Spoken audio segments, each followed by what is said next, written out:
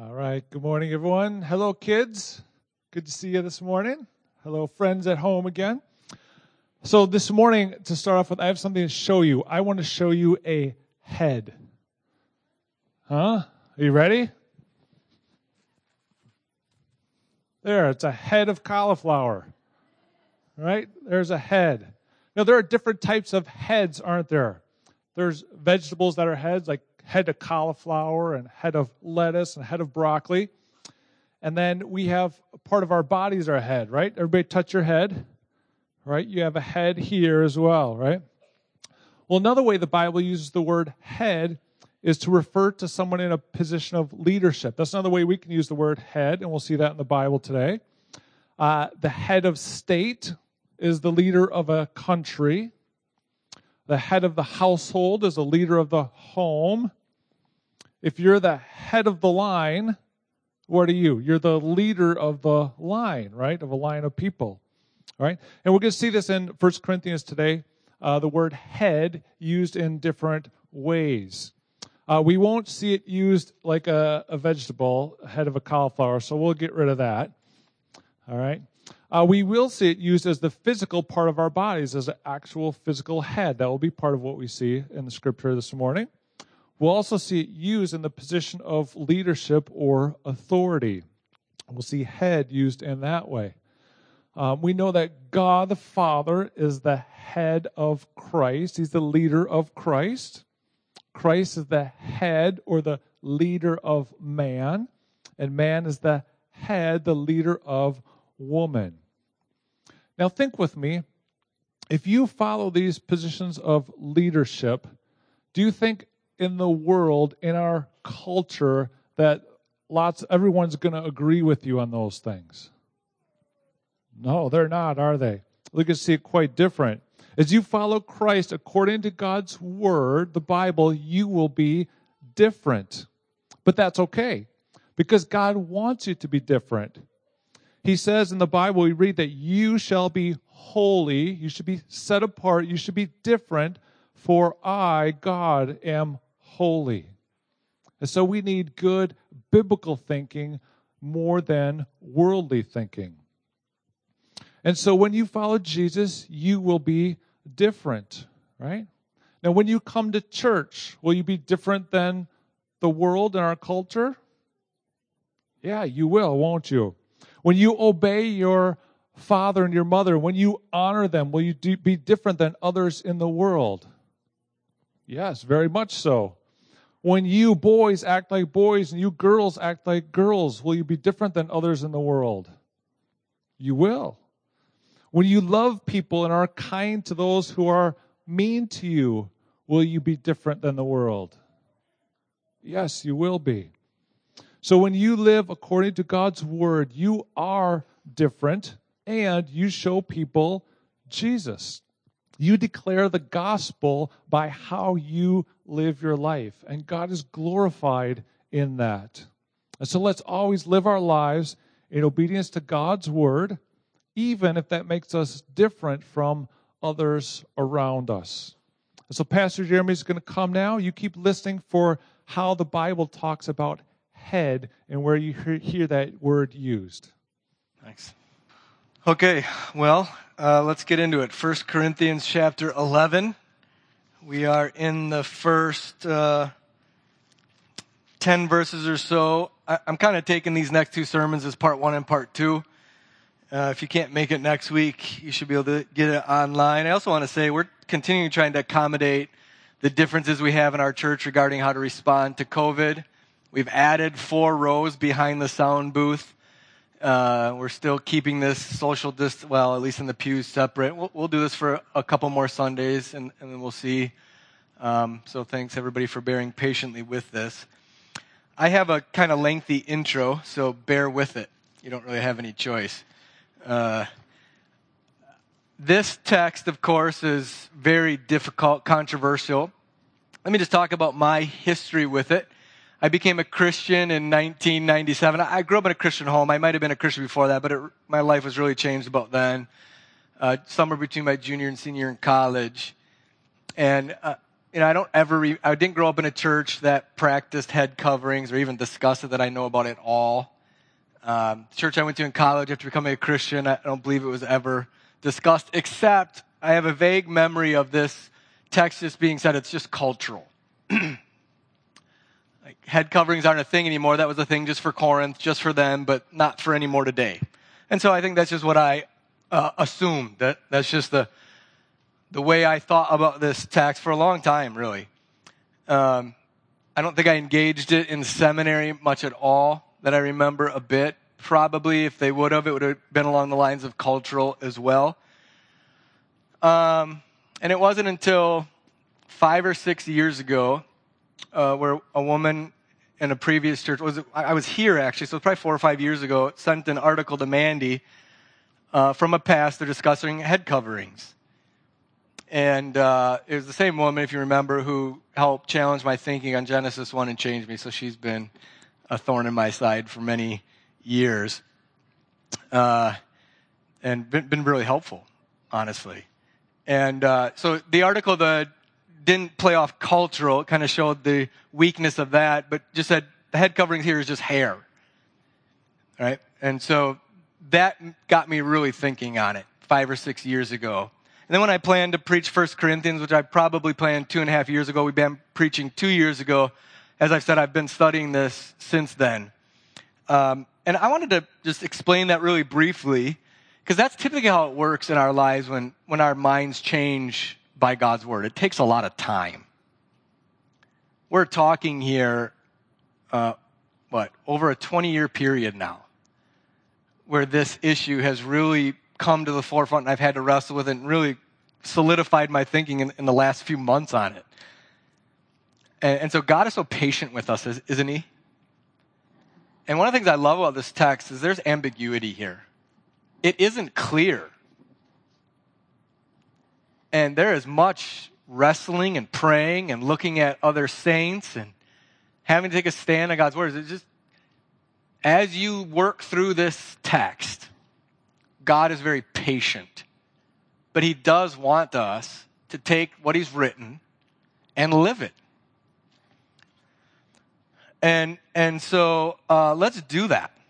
One of the things I heard this week, or read this week in thinking about this text is when we come up against a portion of Scripture here that's difficult and that you might be tempted to be angry at, it might get you going. It might really upset you. I've said it's been a while, but angry Christians often make the best Christians. Christians who are ticked at what God has written in his word. They have this, they know the truth of it, and it makes them angry, because that's so much better than a passive Christian. Than a Christian who just comes to God's word, reads a hard text, and just goes on like nothing's there. So give me some angry Christians here, all right?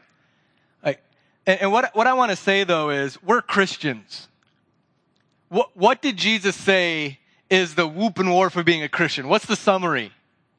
Deny yourself, take up your cross, and follow me. If you try to save your life, if you try to live for yourself, you'll lose it. If you try to avoid the discomfort, the shame, the death, the conflict, the risk, you'll lose your life. But if you are willing to take up your cross and follow him, if you're willing to go towards things that are risky and hard and embarrassing, then you'll find your life. And I just want to say, you come to a text that may call a woman to wear a head covering, and you should read that in light of deny yourself, take up your cross, and follow me. Haven't we as Christians become so duped into thinking that living the Christian life is easy? It's about my comfort. And we get to a text like this, and it becomes such an issue, and we're angry, and that we forget that Jesus said, deny yourself, take up your cross, follow me. Lose your life. Remember on the cross, he was likely stripped naked and forced to carry the cross through the city streets around people. It's shameful. It's embarrassing. That's what he's calling you to do as a Christian. And a few weeks ago, I told you how fearful I was of preaching this, and I still am. But my wife last night said, Jeremy, knock it off. Just don't go up there and tell people how scared you are anymore. I love my wife for that. She is a source of strength. And so I'm not going to do that. Did I just do that? But I did it in a way that makes you think I'm not doing it. I told you pastors are really good at that. Did I just say, can we get over ourselves here?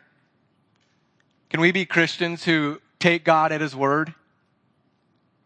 Deny ourselves, take up our cross, and be embarrassed for following Jesus? Can we do that? All right, let's do that. All right, I think that's enough intro. One other thing. What do I need from you when I preach the word? What do I need from you?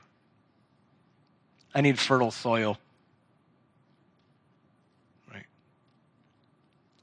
That's what I need. I need you to be here or at home having a heart that is eager to receive the word of God as it stands. That's what you must bring to the table. I want to implant the word of God, the seed of the word, in soil, and I want soil that's fertile, tender, receptive, so that it might bear some fruit. That's what this text wants to do for you as a man and you as a woman. It's talking about you being a man as a man and you being a woman as a woman.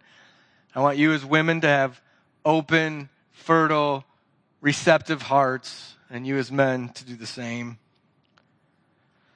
I'm going to say this throughout the sermon, like, talk is cheap in the Christian life. And this text is not talk. It's physical, it's visible, it's tangible. You can't talk this text. You do or you don't. You do or you don't. And so I pray that you do. I do have one other thing in the intro. I'm sorry. One of the reactions that can happen in a text like this, let's say you're a visitor here, and we're going to be talking about head covering, something that is totally opposite than our culture today. This can really upset people. It can turn you off. And one of the things that happens in the church is we're really sensitive to that today. We're really sensitive to numbers. We're really sensitive to kind of marketing and appearance. And one of the things that happens in the church is we think evangelism means presenting things in a palatable way. Presenting things in, as Sean prayed, in a shiny way. In an attractive way. And we don't want to talk about these kind of things here because we might turn somebody off. And I just want to say, man, evangelism, the church, is supposed to be salt. It's supposed to be salty. It's supposed to be a light on a hill. It's supposed to be different. It's supposed to be something that the world can see is very different than the rest of the world. And I think, can there be any better text for evangelism in our world today than this text? You can't go anywhere, read anything, listen to anything, watch anything without sex and sexuality and gender. It's everywhere. It's in every movie. It's in every newscast. I mean, we are just inundated with sex and sexual roles and male and female stuff, right? It's everywhere. And Scripture is totally antithetical to the world's understanding of male and female. And what a better place for evangelism than this. We shouldn't hide this. We shouldn't deny this. We shouldn't be embarrassed by this. We should let our light shine here.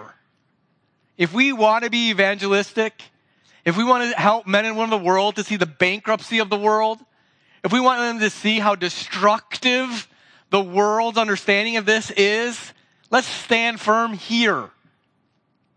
Let's stand firm here. At the end of Corinthians, Paul says to men, stand firm, act like men, be strong. How about here? How about in this text? Let's do it here. One of our elders texted me this week, and I want to read it. One of my struggles with the head covering passage is this. What is the visual or physical symbol that women display in the U.S. that indicates submission to their husbands? I would quibble here. This is my statement. I would quibble here that this text isn't mainly husbands and wives, but men and women. But I won't quibble with one of our elders. Then he goes on, what a distinction to be drawn and a reformation to be had if there was or becomes such a symbol. Of course, it needs to be out of obedience to God's word first. And I'm not completely positive that it is a command, but it is a grand thought of how different the country would look if we did this. I love that we have these kind of elders. Did you hear what he said? Of course, it needs to be obedience to God's word first. And he understands the connection between sexuality and needing to stand on biblical in order to change the world. Isn't that awesome? Now, I do want to praise our church here.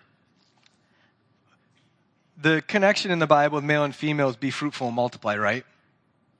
We have churches where people have to buy bigger vehicles because of the number of kids you're having. I think we're salty and light here in this area. And I think men are actually men in our church, by and large. We don't care to look like women or to be womanish as the world is. And women love to be women in our church. They love femininity and the beauty of it. They're not embarrassed by it. I really want to commend you for this. I believe this is a strength in our church. And so I hope, even as we talk about something like head coverings, that you see the goodness that God is working in this church in this regard, because it really is something. Like, one of my prayers is that at the hospital here, we take up 2 delivery rooms at a time sometimes. Right? Because that's salty in our world, isn't it? That we just don't have the token 1 or 2. I know some of you would like to have more children and can't, so I'm not talking about that. I'm talking about having 1 child or something like that because, they get in the way. And we love children.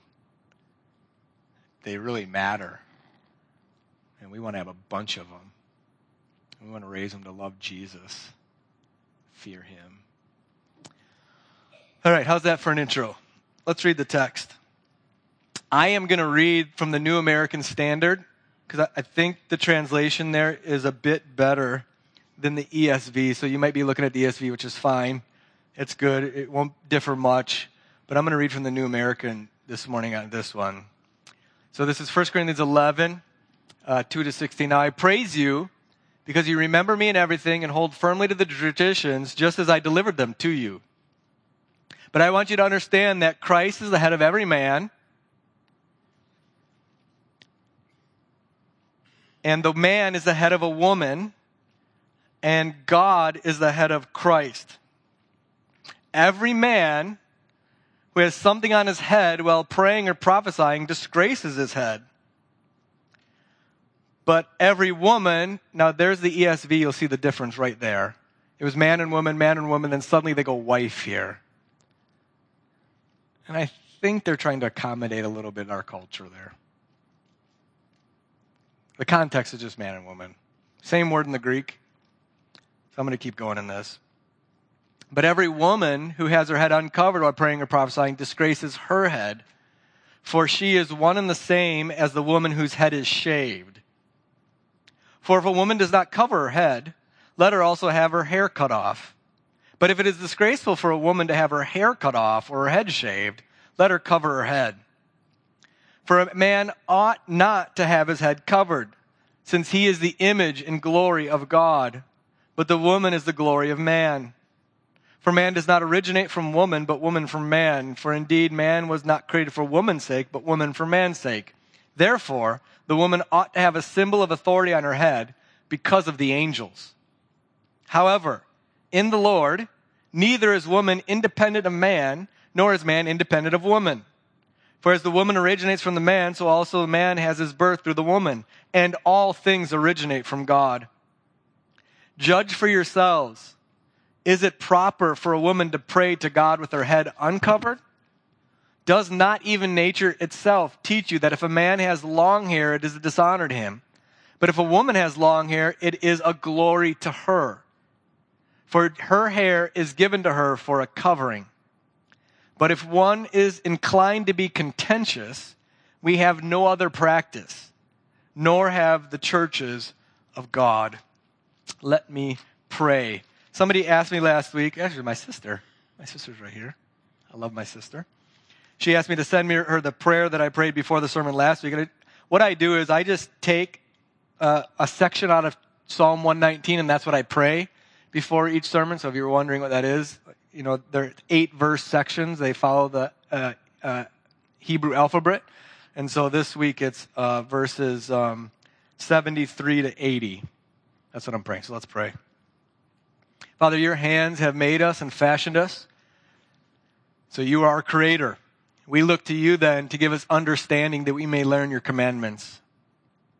Father, may those who fear you see our behavior and rejoice because we hope in your word. Your rules are righteous. And so, God, give us faith that even in our affliction, we might obey them. May your steadfast love comfort us according to the promises in your word. May your mercy come to us that we may live, for your law is our delight. May the insolent be put to shame because they hate your people. But God, we will meditate on your precepts. Let those who fear you turn to us that they may know your statutes. So may we live them like that. Father, may our hearts be blameless in your statutes that we may not be put to shame. In Jesus' name, amen. So this is, the second or third sermon on these verses. Let me just give you a really brief background again. The church at Corinth has its issues. We've been working through them. They have issues of sexual immorality in the church, even incest. Believers are going to law against other believers. They have those in the church who think they're so spiritual for not getting married or even in marriage, refraining from the marriage bed because they're so spiritual that they wouldn't defile themselves with their wife or their husband. They're arguing over meat and so on. So this church has issues. But it's Jesus' church yet. Paul refers to these people as brothers. So the church will always needing to be reformed, won't it? Including Pine Grove. We have areas that are not yet what they need to be before Jesus, and he's reforming the church. And one place that he's reforming the church now is in chapter 11 in regards to corporate worship. So the context of chapter 11 is the gathering on Sunday morning of God's people. And in verses 2 to 16, in relation to how men and women relate to each other during the worship of the Lord. Okay? So that's where we are. And Paul is making an argument that men and women need to follow the creation order. They need to order themselves rightly in worship according to Genesis 1 and 2. So he's making his argument here based on creation order, based on the order in the Trinity, based on the awesome reality that in worship angels are present. And then in verse 16, I love it. How many of you have had a father? How many of your father has said, that just because that's the way it is? Right? Why? That's the way it is. Or in Mandalorian terms, this is the way. Look at what Paul says. If you're going to be contentious about it, this is just what we do. That's how he concludes it. I love it. If you're going to be contentious about this is your head covering, the church practices head covering everywhere. This is what we do. Case closed. Enough. Move on. And so Paul is making this argument. The practice that he's talking about here, they're maintaining this practice, they're maintaining this tradition, has to do with men not covering in worship and women covering in worship. In particular, he mentions pray and prophesying. So verse 3 is the most important verse along with verse 7 in this. Verse 3 is from which everything else builds. But I want you to understand that the head of every man is Christ, the head of a wife is her husband, and the head of Christ is God. Headship. Headship. Head. Authority. That's what this word means. The liars in this world who lie about this text say that headship here doesn't mean authority. It just means source. The Greek word kephale can sometimes take the meaning of source, very rare, not in the Bible.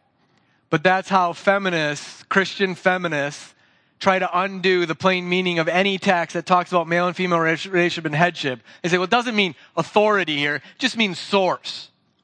That makes no sense. Why does it make any sense? Well, the head of Christ is God. The source of Christ is God. Come on, that's heresy. This doesn't mean source. This means authority. The authority of every man is Christ. The authority of a woman is her husband or is a man. And the authority of Christ is God. Sorry, I switched to the ESV there. The authority of every man is Christ. The man is the authority of the woman and God is the authority of Christ. So there's a hierarchical ordering here. God is the authority of Christ, who is the authority of man, who is the authority of woman. Right? Christ submits to the Father. Christ submits to the Father. Is he less than the Father? Is he something less than the Father? Is he less important, less worthy? Jesus Christ is God. He is equal with the Father in every way, and yet he submits to him. The Father is the authority over the Son. Can I ask you, the church is utterly committed to rebelling against this reality, complaining ongoingly of a woman's submission to a man, and yet no one complains of the Son's submission to the Father. We are utter hypocrites here. If you're going to complain as a woman about the biblical teaching that you are to submit to your husband, you better be complaining about Christ's submission to his Father, which is heresy, right? To rebel against the hierarchical ordering of man and woman is to rebel against the ordering. It's because you do not. It's a Trinitarian error. It's because you do not wrestle with the reality that from all eternity, the Son has proceeded from the Father and is submitted to his Father, and that ordering is written in the creation ordering. And it's to display the glory of God to the creation, male and female. In fact, you see throughout Scripture, 1 Corinthians 3:23, in this letter, Christ belongs to God. 1 Corinthians 15:28, the Son himself is subjected to the Father. John 17:4 and 5, I glorified you doing the work you gave me to do. Jesus isn't ashamed or degraded or less than the Father. He's glad to boast in his submission. But we, because we're so wise, because we're so advanced as a society, find that what Jesus says to the Father is degrading if a wife were to say it to her husband. I dare you, as a wife, to go home and say, husband, what work do you have me to do? I'd glory in it. That's what Jesus says to the Father. Right? Or, husband, I am in subjection to you. Or if you want to get really crazy, 1 Peter 3, Sarah calls Abraham Lord and is praised for it. So do it at the dinner table. My Lord, can I get you anything? This is biblical language. You're giggling. This is Bible. They're Bible. Jesus isn't a woman. Did I say he was? He's not a woman. Yeah, just you're playing that part. What an exalted, glorious part you as women get to play. Do not let our culture tell you it's degrading or embarrassing. You're revealing to the world the Son's relationship to his Father in our relationship to Christ. It's glorious. It's beautiful. So, authority and submission do not at all ever imply inequality, degradation, nor is it an indignity. It's glory. Now we know in the second half of this section, he makes sure of that. After saying, man was not made from woman, but woman from man. Neither was man created for woman, but woman from man. This is why a wife ought to have a symbol of authority on her head. Nevertheless, verse 11, in the Lord, woman is not independent man, nor man of woman. We're completely equal. We're completely equal in dignity and worth. Equally bearing the image of God. Equally fallen in our father Adam. Equally redeemed by the precious blood of Jesus Christ, our Lord and Savior. But our world has taught us that submission equals inequality. Authority is to be laid down and not taken up, and that's godliness for a man. So men are taught that if you exercise your authority, you're doing something wrong. And so a good man in the church is a man who is not exercising his authority in home or at church. We make them elders. Not at this church, but we make those kind of guys elders. Because they're soft and pliable and church members can impact them and get what they want from them. And you're taught as a woman that submit means oppression. And so that's the last thing you should ever do. And you're a betrayer of your sex if you would take this on. And it's rubbish, and it's destroying lives. And we ought to be done with it. We ought to be done with it. So do you as a man, because of 1 Corinthians 11:3, the head of a woman is man, do you as a man take hold of your authority over a woman, over your wife, to take responsibility to provide, to speak up, to stand firm? Are you abdicating as a man? Are you not leading your wife?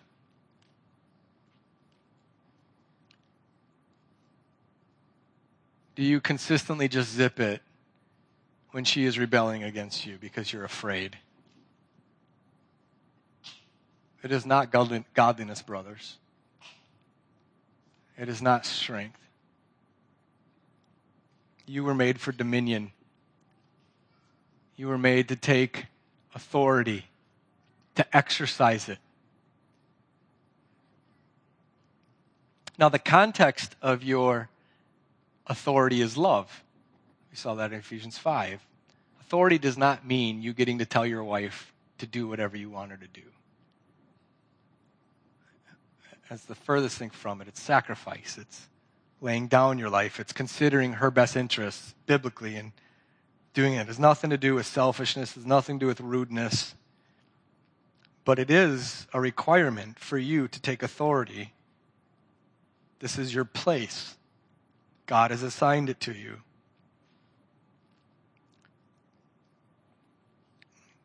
It should appear that the man has authority. It should be apparent that you have authority.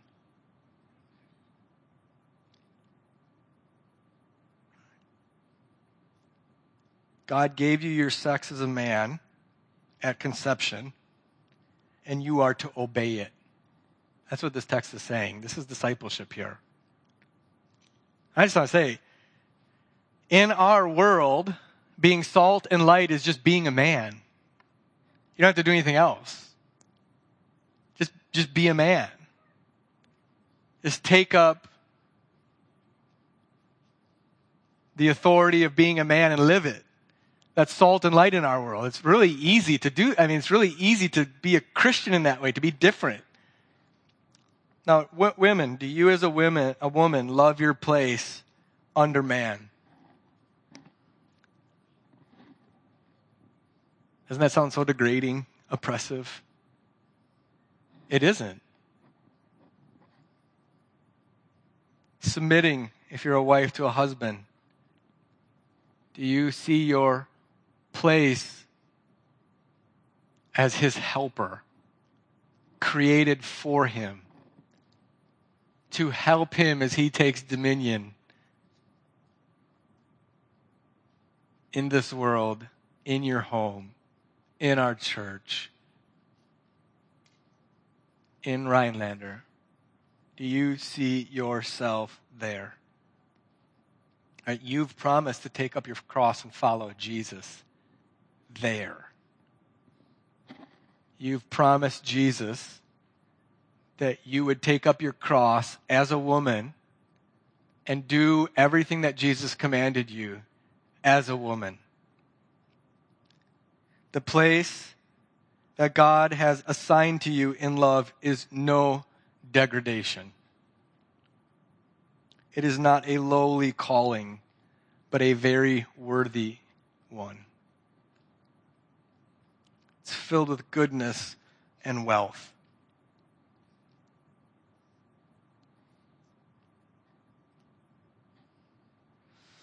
But talk is cheap. Right? We can all talk a good game here. We can all talk about our responsibility as men, our authority as men. We can get around with a bunch of other men and talk about it. Women can do the same. You get around with other women and talk about your submission. Talk about how you want to do it more. This text is very visible, isn't it? Pastor Jeff said it. We're talking about heads and hair, appearance, externals. This text is very tangible and visible. It's not talk. It's not talk. It's not talk. Jesus didn't come and talk about dying for us. He died for us. He didn't come and talk about loving us. He submitted to his Father. He didn't just come and talk about submitting to his Father. He submitted to his Father even to the point of death on the cross in your place for your sin. This is the heart of it. We're Christians. We're washed. We're cleansed. Men, you're washed and cleansed of all of your trying to live your life, laying down your authority, trying to get out from underneath it. I've thought about that in this text. It is my responsibility to talk this through with my wife and lead her. Right? It's my responsibility to do that. You know what I want to have happen? I want her to say, honey, I've been reading this text and I don't think it's head covering. And I want to go, okay, good. Or opposite. I want her to come to the conclusion. I don't want to bear the weight. I don't want it to be visible. I want to talk about it. So he continues on in verse 4. He begins with man. Every man who has something on his head, every man who prays and prophesies with something on his head, discovers or disgraces his head, dishonors his head. He starts with man. Why does he start with man here? Because he started with man in the garden. Man first. When Eve sinned, the fall didn't happen. Even though she sinned first. The sin happened when Adam fell, and when God came to the garden, he didn't go up to Eve, even though she sinned first. He went up to Adam first, so Paul addresses here men first. Nature itself tells you that nature, we'll get to that in a minute, but a man who covers his head in worship, praying and prophesying, disgraces his head. A man who prays or prophesies something on his head disgraces his head. And who is the head that man is disgracing? I think head here has a double meaning. He's disgracing himself. He's disgracing his sex. But who is his head? Christ. For a man not to worship God as a man is a disgrace to his head. Isn't that sobering? Next, in verses 5 and 6, he speaks to women. But every woman who prays or prophesies with her head uncovered dishonors her head. Every woman who has her head uncovered while praying or prophesying disgraces her head. For it's the same as if she would just have her head shaved. Who is her head? Well, she has a head. She has hair. It's a disgrace for it not to be covered. We'll get to what that is in a moment. It's either hair or something else. Again, her head is man, wife, husband. It's a disgrace to him for her to take preeminence over him in the corporate gathering, the worship, and it's scandalous to angels. Angels are very hierarchically ordered. They love the ordering. And for them here, present in worship, to see us disordered in this regard, it's awful to them. To see us disordered, male and female, for some glorious, mysterious reason. I don't know. It's ambiguous. I don't know. And so if she won't live out her femininity in submission, then it's just like her head is shaved. And shaving here means to cut close. It's related to the shearing of sheep. It's to shave it off. If she won't cover, if she won't be woman in worship, then she should just shave her head off. But since that's disgraceful, let her cover her head. And then in case we didn't get it, in verse 7, he repeats in a different way the same truth in verse 3. For a man ought not to have his head covered. Why? He is the image and glory of God. But a woman is the glory of man. We said a couple weeks ago that the reason that the word image isn't repeated in relation to women is because he's not denying that women are made in the image of God. He's very careful with his language here. Because we know in Genesis 1, God made us male and female in his image. Men are made in the image of God, women are made in the image of God. But men bear the glory of God uniquely. And women are made to bear, portray, reveal the glory of man based on the creation order.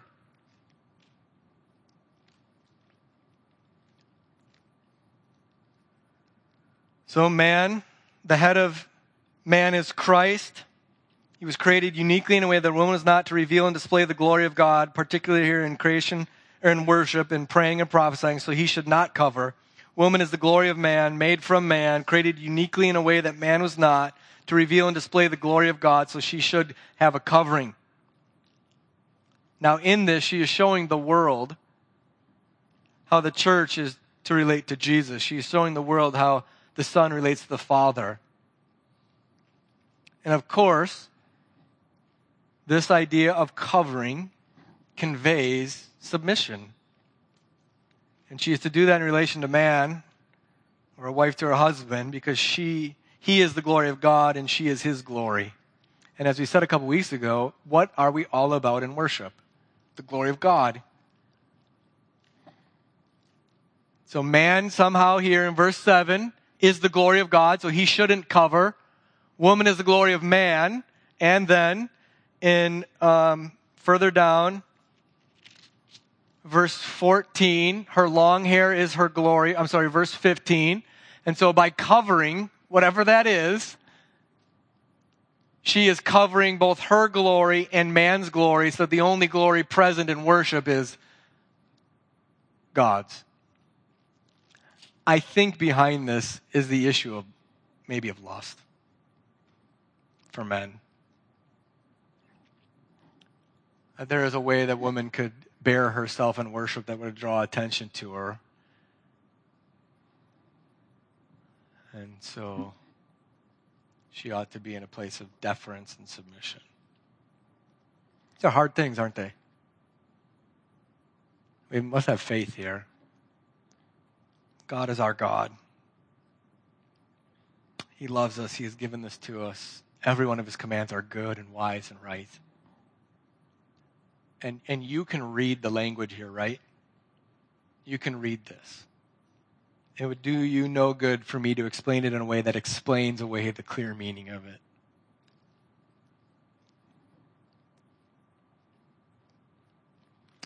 So God has placed authority in men, just as God is Father with all authority. So God has created you as a man to take fatherly authority. God forgives all of our abdicating as man. He has washed us clean of it. He forgives all of our effeminacy.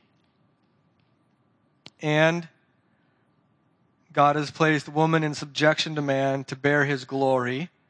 And God forgives all our rebellion against that, cleanses and washes of it. calls us to take it up by faith. And you and I know when this is working, although it doesn't work very well in our marriages, we're not good at this, but even when it's kind of partly working, it's beautiful, it works, it's glorious.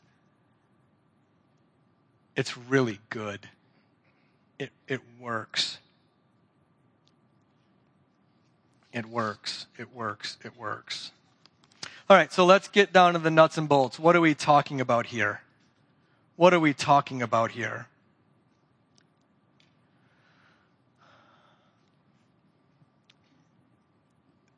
First, praying and prophesying. Every man who prays and prophesies. There is some ambiguity in this language here. There is lots of debate over what these two words mean.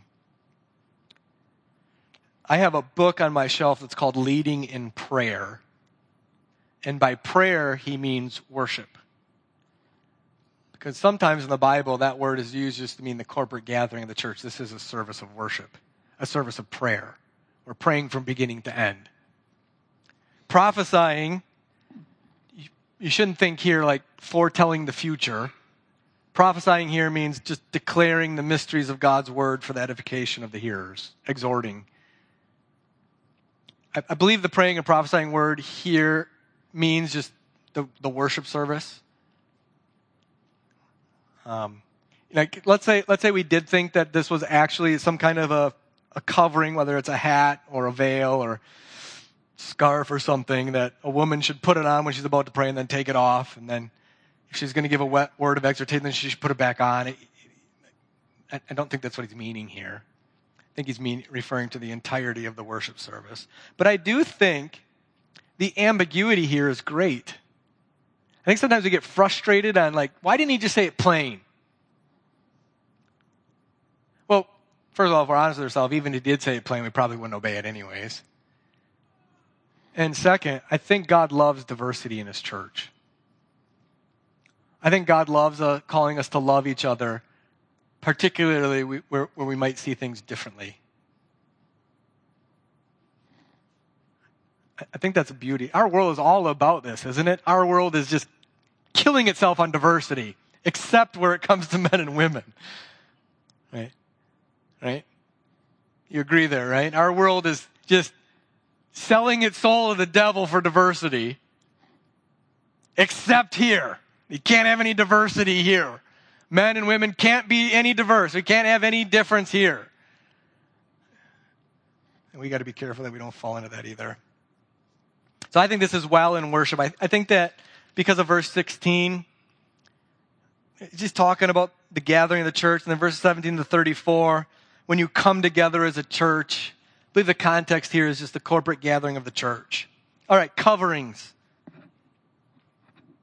Every man who prays or prophesies has his head covered. Every woman who prays or prophesies has her head uncovered. What's the covering?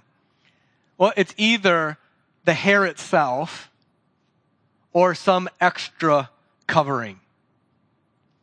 Those are the two views here. The reason that this isn't culture is because nothing in this text reads as just particularly applied to the Corinthian church here. Everything reads universal. Going back to the creation order, the angels, verse 16, everything in this text, in the context, is universal. So I don't think we should contend there, but the issue is it's either long hair, that is, a woman should wear her hair in a womanly way, not in a manly way, and men should wear their hair according to their sex and not according to the other sex. A woman's hair is her glory, and a man who wears his hair like a woman is trying to steal her glory. We were talking about this with the kids around the table, and we were talking about a man who primps and, does his coif and spends as much time. And I said, what do you think about that? And the kids said, that's gross. I love it. It's true. If you were in a locker room with men, probably not anymore because I don't think kids do that anymore today. They don't go in locker rooms. They don't shower together. But when we did. And if there was a guy who used like hairspray, dude, he was going to be held down and be hairsprayed. And me too. And that's good for young men. I know that might upset you, but that's really good for young men to be made fun of by their other friends when they're acting in a way that is outside of manhood. Men, you get this, right? This is why women don't go to men's gatherings. Because it's really something. It's a lot of fun, I think. I don't even know where I was anymore. All right, so it's either hair. So it could be hair here. And where do you get that from? Well, you get it especially from the end. Verse 15, for her hair is given to her for a covering. I think that could be a very likely interpretation. And this is talking about just you bearing yourself, particularly on your head, which is the most prominent part, particularly in your hair, according to your sex. That you externally look like your sex. It's a very visible, tangible thing. It's also a thing that is gone in today's world. Men try to look womanly. Women try to look manly. Except as you'll notice in the latest superhero things, when they have women superheroes, they're both sexy and manly. They got the long hair, the big bust, the appearance of a woman, but she's acting like a man. So it's either that. So he's either saying long womanish hair for a man is shameful, and a man who preens like a peacock and takes the time to perfectly do his hair is dishonoring his head, Christ and himself, and a woman who tries to convey the appearance of manliness, short, cropped. I know it's an offensive term, but it's an accurate term, butch. I know it's a hard term, but it rightly describes what he's talking about here. Is shameful. It dishonors her head. Paul says that. It's true. If it's not hair, though, the other is that he's actually talking about a shawl or a scarf or a hat. And a man ought not do that, and a woman should. And that seems to me to be most likely here in this text. Just because in verses particularly 4, 5, and 6, it looks like it's something in addition to the hair. But it really could be either. I mean that genuinely. You know I don't do that very much. There's ambiguity here again. And praise God for it. I read a pastor this week who said the ambiguity is as inspired as everything else. Why? So we can love each other in our diversity. This is why I said a few weeks ago, I think it'd be good if we had women who did and didn't cover. Women who did wear some sort of external covering and women who didn't, because there's diversity in how we interpret this. And we love each other, and we don't look at each other and say, well, she's not as godly as I am. Or her husband must be a better leader than her husband. We love each other. We care about each other, and we're not going to ever let it divide us. But what I want to do with this, I want our elders. Now, you should thank God that we have a plurality of elders, that not everything I say goes. I think our elders, I'm challenging our brothers, elders, should take this text and define for Pine Grove what it means for us. Because you want to know, don't you? I have heard lots of women saying, I want to know this. I want to understand what it means, and I would like to be obedient to it. And I don't think that's just up to me here. I could be abdicating here. I don't think I am. We have a group of us who should decide maybe some ways that this should be lived out here. The one thing I do not want is a whole bunch of women all next week wearing head coverings. I don't want to be known as a head coverings church. I don't want people to come in here and feel less than if they don't wear a head covering. I don't want to be rude like that. I'm okay if people come in here with their shoes on. I want to be a godly church that's known for its love and its commitment to Scripture, and where somebody might say, oh, there's some women wearing things on their head and there's some women not. What's going on? And what a great opportunity to describe the difference and diversity here. And that we're not Judgmental. See, well, I'm preaching to two people here. I'm preaching to people who might wear a head covering, women who might wear a head covering and think they're so superior. We all do that, don't we? We find easy ways to show how righteous we are. And then I'm preaching to people who are very timid and might find this offensive.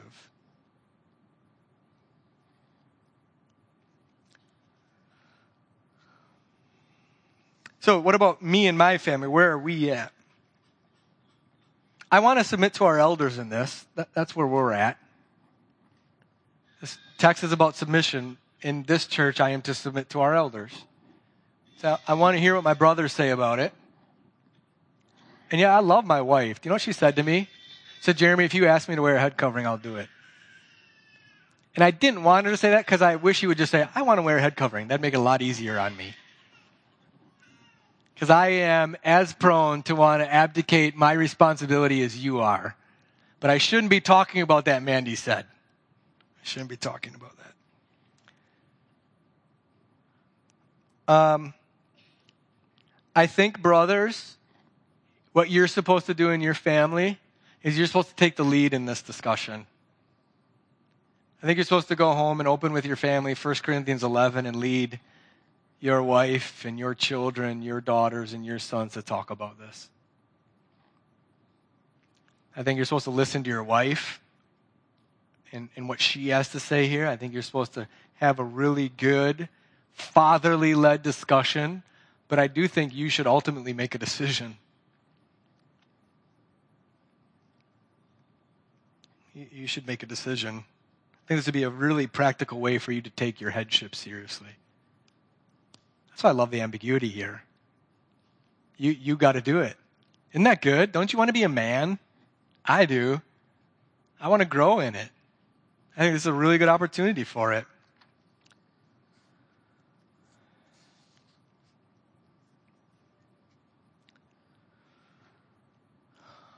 So let's end with this. We are called by Christ to deny ourselves, take up our cross, and follow him. The more the Holy Spirit works in our lives, the weirder we'll become. Isn't it true? And it's not uniformity. For all the talk in the world of diversity, they don't love diversity. They love you towing the line and getting in line. They love uniformity. We don't, to tell you the truth. We love men who are men and women who are women. We love that God is God and we are not. We love that there may be diversity of opinion on this and we can still love each other, just like there is in the COVID-19 and wearing a mask or not wearing a mask. We love the diversity of every nation, tribe, tongue, and people. We love it. We love it. This world is all about conformism. If you do not conform, they will call you to bow. Won't they? But we bow to Jesus, right? That's actual diversity. And a woman or a man to declare his sex right out there in the open is godly. It's different than the world. For you as a woman to wear right there on your head with how you do your hair that you are woman. You remember in Genesis 2, this is a little bit off subject. Remember in Genesis 2 when Adam saw Eve for the first time? He did a little poem there. She should be called woman. He was in awe. He sang. He loved her. He should have died for her. But thank God the second Adam came and did, huh? Let's pray. Father, help us. I don't know what else to pray. Help us, oh God. May we love who you've made us to be as men and women. May this be taken with faith, taken in the context of deny yourself and take up cross. God, give us faith for that. Give us ears to hear that, hearts to receive it. May the hardness of our hearts, the stiffness of our necks, may you, by your Holy Spirit, just put a dent in it. Forgive us for our pride. Forgive me for it. Forgive us for our cowardice. Forgive us for being duped by the world. God, your word is so good. It leads to life and goodness and blessing. So please help us.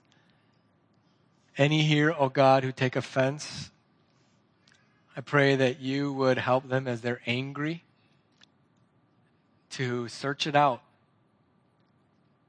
Those who are dull and just aren't going to give it a second thought, may you do whatever it is in their life to have them help to deal with it. And so, God, we give ourselves to you in this. What else do we want? You are our God. You are great. We want to be pleasing to you. We thank you for your Son, who is our righteousness. You are great. In Jesus' name, amen. So the charge is this. Husbands, I don't want to assume that you're not doing this, but I think you have a good opportunity now to lead your family in a biblical discussion. I want to charge you to keep to the text here. I want to charge you to keep your family on the text. And wives, if I could, children, I would ask that you honor your husband and father in this. Make it easy for them. I had a PhD in making these things difficult on my father. It's shameful. And I would urge you not to be like me in it, but make it easy. Encourage your husband in it. All right. May God bless you. May he cause us to flee any loves that are above our love for him, and instead give us strength and faith to pursue righteousness, godliness, love, steadfastness, and gentleness. May the Holy Spirit teach us to fight the good fight of faith. May our children take hold of the eternal life to which he has called us because we confess the name of Jesus Christ our Lord. To you, the King of Kings, the Lord of Lords, who alone has immortality, who alone dwells in unapproachable light, whom no one has ever seen or can see, to you be honor and eternal dominion. Amen. God bless you. Have a great weekend, Lord. I love you.